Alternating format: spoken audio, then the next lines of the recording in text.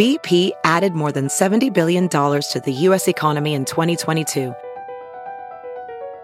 Investments like acquiring America's largest biogas producer, Archaea Energy, and starting up new infrastructure in the Gulf of Mexico.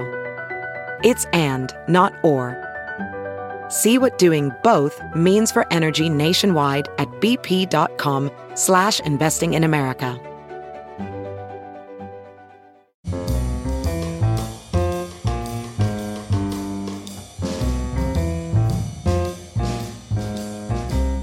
This is Merriam-Webster's Word of the Day for Monday, June 25th. Brought to you by Merriam-Webster, publishers of the new Merriam-Webster's Visual Dictionary, featuring full-color illustrations and dictionary-scale definitions. Merriam-Webster's Visual Dictionary is available at your favorite bookstore. The word of the day for June 25th is fuliginous, spelled Fuliginous. Fuliginous is an adjective that means having a dark color, or sooty. Here's the word used in a sentence. London was a fuliginous city during the Industrial Revolution.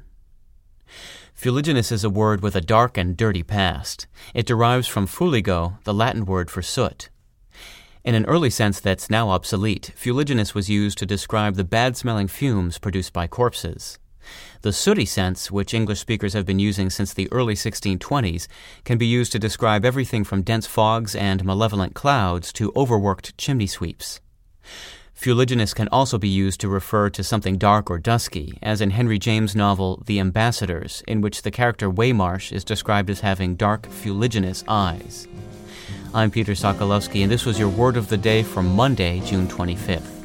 For more information, visit Merriam-Webster online at www.merriam-webster.com.